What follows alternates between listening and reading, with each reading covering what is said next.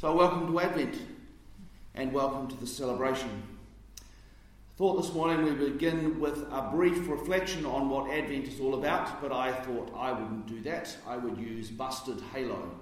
So any moment now Galen is going to click the thing and I'm going to sit down.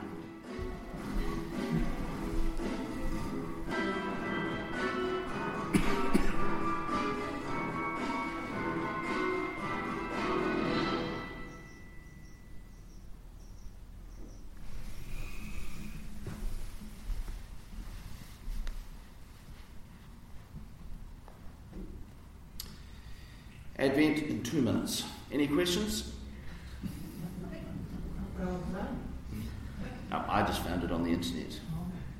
Well done, Busted Halo. So Advent is a time to take stock. It's a time to take stock of what we hope for. It's a time to take stock of what ways God is offering us joy. To take stock of where we see peace breaking out in our lives and in our world. It's a time to take stock of how we are invited to love. And, in light of all of that, how we might, in hope, live all that out. As I said, today is also a very significant day in our church in this province, and for the communion as a whole, I would suggest. Today, 40 years ago, there were 2 ordinations. In Auckland, the Reverend Jean Brooks, the Reverend Wendy Cranston and the Reverend Heather Brunton were priested by the Bishop of Auckland, the Right Reverend Eric Gowran. So this is their ordination. And in Waiapu, the Reverend Cherie Baker was also ordained by the Bishop of Waiapu, the Right Reverend Paul Reeves. I could not find a photograph of that event for some reason. I would have had that one up here because that was Waiapu, but instead we just had the Auckland event. And the next day, on the 4th of December, the Reverend Rosemary Russell was also ordained by the Right Reverend Paul Reeves. I keep wanting to put a sir in there, but he wasn't a sir at that point. So it was a huge day in the life of our province. I can remember when the last Tikanga Pākehā diocese ordained a woman, and it was in 1980. It was either 1984 or 85. I should have looked that up. And it was 2 women that I knew. One was a deaconess, I guess she was still at that point, in the Church of Nativity in Blenheim, and one was a theological student. Actually, maybe they were just deacons. But even that was pretty controversial. So it was down in Nelson, and the bishop did it by announcing it at the Synod Evensong that he was doing it the next morning at 8 o'clock, and then he did it the next morning at 8 o'clock before the courts were open, and they couldn't get the lawyers involved to go to the courts to serve an injunction to stop it. So that was... 8 years later, there were still dioceses fighting this tooth and nail. I discovered when my father died that he belonged to the Selwyn Foundation, which was the group that funded the legal campaigns against the ordination of women. He kept that very quiet while he was alive, I might add. I think even my mother was a bit surprised, and she was not a big fan of women being ordained. Our reading from Acts reminds us of the significant role women played in the life of the early church. We know from Paul's letters that he recognised them as leaders. Most of his letters are addressed to women. So you can kind of... It disappeared. No, go backwards. I don't know what happened to that. There you go. Just stay there, picture. You didn't do it, it just disappeared on its own. Oh, well. So Paul recognised women as leaders in his church, and we know that from the Gospels Jesus invited women to do some pretty radical things. Mary was allowed to sit at his feet as a disciple. That's a place just for men. And yet Jesus was comfortable with that. All of these leaders in the early church pushed the boundaries and welcomed women into places where they had not traditionally been. The story of the ordination of our church is a culmination of years of people living out a hope that we could return to those days.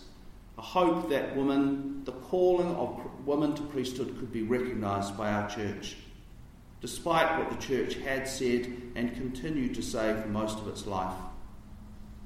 So those people, men and women, worked out of that framework, and they lived in hope until it became a reality. It wasn't the end of the story by a long shot. Some of those women faced intense opposition for all of their ministry. But they paved the way so that when people like Joyce Crawford was ordained 33 years ago, so 7 years later, she said she actually experienced very little opposition. Sure, there was always women and men in the parishes she went to be vicar of who were opposed to women being ordained and didn't want a woman as a vicar, but she made sure that whenever she went to a parish, she would go and visit them first. And some of those once opponents became her staunchest allies and supporters throughout her ministry. That was only possible because of those early women and the work that they did. And it needs to be recognised that there are still a significant number of provinces in the Anglican Communion who do not ordain women. And that is still one of the sources of great tension and division within our communion. We think it's all about homosexuality and the recognition of same-sex marriages, and that's certainly part of it, but a big part of the GAFCON agenda is the ordination of women and their deep opposition to that. So we're not there yet. So a little bit of history then about the rise of women in the Anglican Communion. So if you were here at church a few weeks ago when we did our fifth Sunday service, well, a month ago actually, and we broke up into groups and we explored famous Anglican people. One of those people was the Reverend Lee Tim Oi, hope that's pronounced right, who was ordained on the 25th of January 1944 in Hong Kong by the Bishop of Victoria, Hong Kong, the Right Reverend Ronald Hall. And he ordained her because, well, they'd run out of men, basically. The Japanese had invaded and all the men were off in prison camps or fighting. So he ordained her to fulfill a very important role. At the end of the war, the men came back and she resigned her licence voluntarily, but she did not resign her orders. Now, if you read Taonga, they will say the next ordinations happened in 1974, and I have no idea why they said that, because the next ordinations actually happened in 1971 in Hong Kong, where in 1971 the Synod of Hong Kong and Macau became the first Anglican province to officially permit the ordination of women to the priesthood. And then at the end of that year, Gilbert Baker, the bishop, ordained Jane Wang and Joyce M. Bennett, an English missionary, to the order of priests. And I read a very interesting article by him about those two women and some of the women he subsequently ordained, and the incredible roles they played within the life of that church before they were ordained and after they were ordained. Joyce M. Bennett was in charge of a lot of the Anglican schools and was well respected widely within Hong Kong and was invited by the governor to be on the Legislative Council. So these were significant women, and the church was the first province to then officially ordain women in 1971. The next ordinations happened in 1974 in America, but they were irregular. That means that three rogue bishops decided they would ordain some women, and they are called the Philadelphia 11. And the next year, another rogue retired bishop ordained 4 more, and they are called the Washington 4. Later in 1975, the General Convention passed the measures that were required so that women could be ordained, and those women were then recognised as fully ordained, and then in 1976 they had further ordinations. In 1975, the General Synod in Canada passed the enabling legislation for women priests, and on the 30th of November 1976, the first 6 women priests were ordained. In 1976, our enabling legislation was passed, and the reason why there's a year gap was there needs to be a year so that people can appeal, which I'm pretty sure there were, and they could go through the legal process, and once that legal process was dealt with, then the ordinations could happen. And so, in 1977, on the 3rd of December, 5 women, well, on the 3rd and 4th of December, 5 women were ordained priests. But the story of our church's role in the ordination of women carries on. In 1989, the first woman to be ordained bishop was ordained a suffragan bishop in the Diocese of Massachusetts, and the next year, here in little old New Zealand, we ordained Penny Jamison as the first diocesan bishop, as a woman who was diocesan bishop. And some of the stories that I've heard from people who were with her at that time, at what was done to her and what was said to her, are appalling, that we would treat people like that. Philip Richardson was her chaplain on the day of her ordination, and he could not believe the comments that were made to her as she walked down the aisle at her ordination.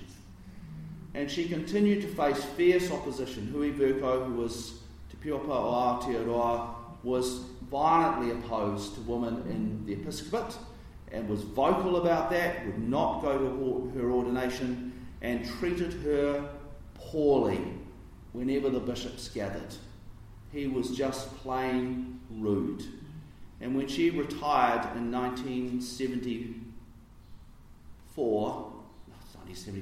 2004, I was at the General Synod, and her valedictory speech, people went, oh, well, that was far too emotional and she shouldn't have said the things she said. She just said it like it was.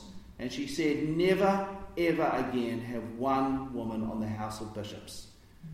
It was terrible for her. So while, yes, we did the great thing and ordained a woman to the House of Bishops, she was not treated well and she was not supported by those, her brother bishops. Some of them did, some of them stood back, and others were just openly hostile for the entirety of her episcopate.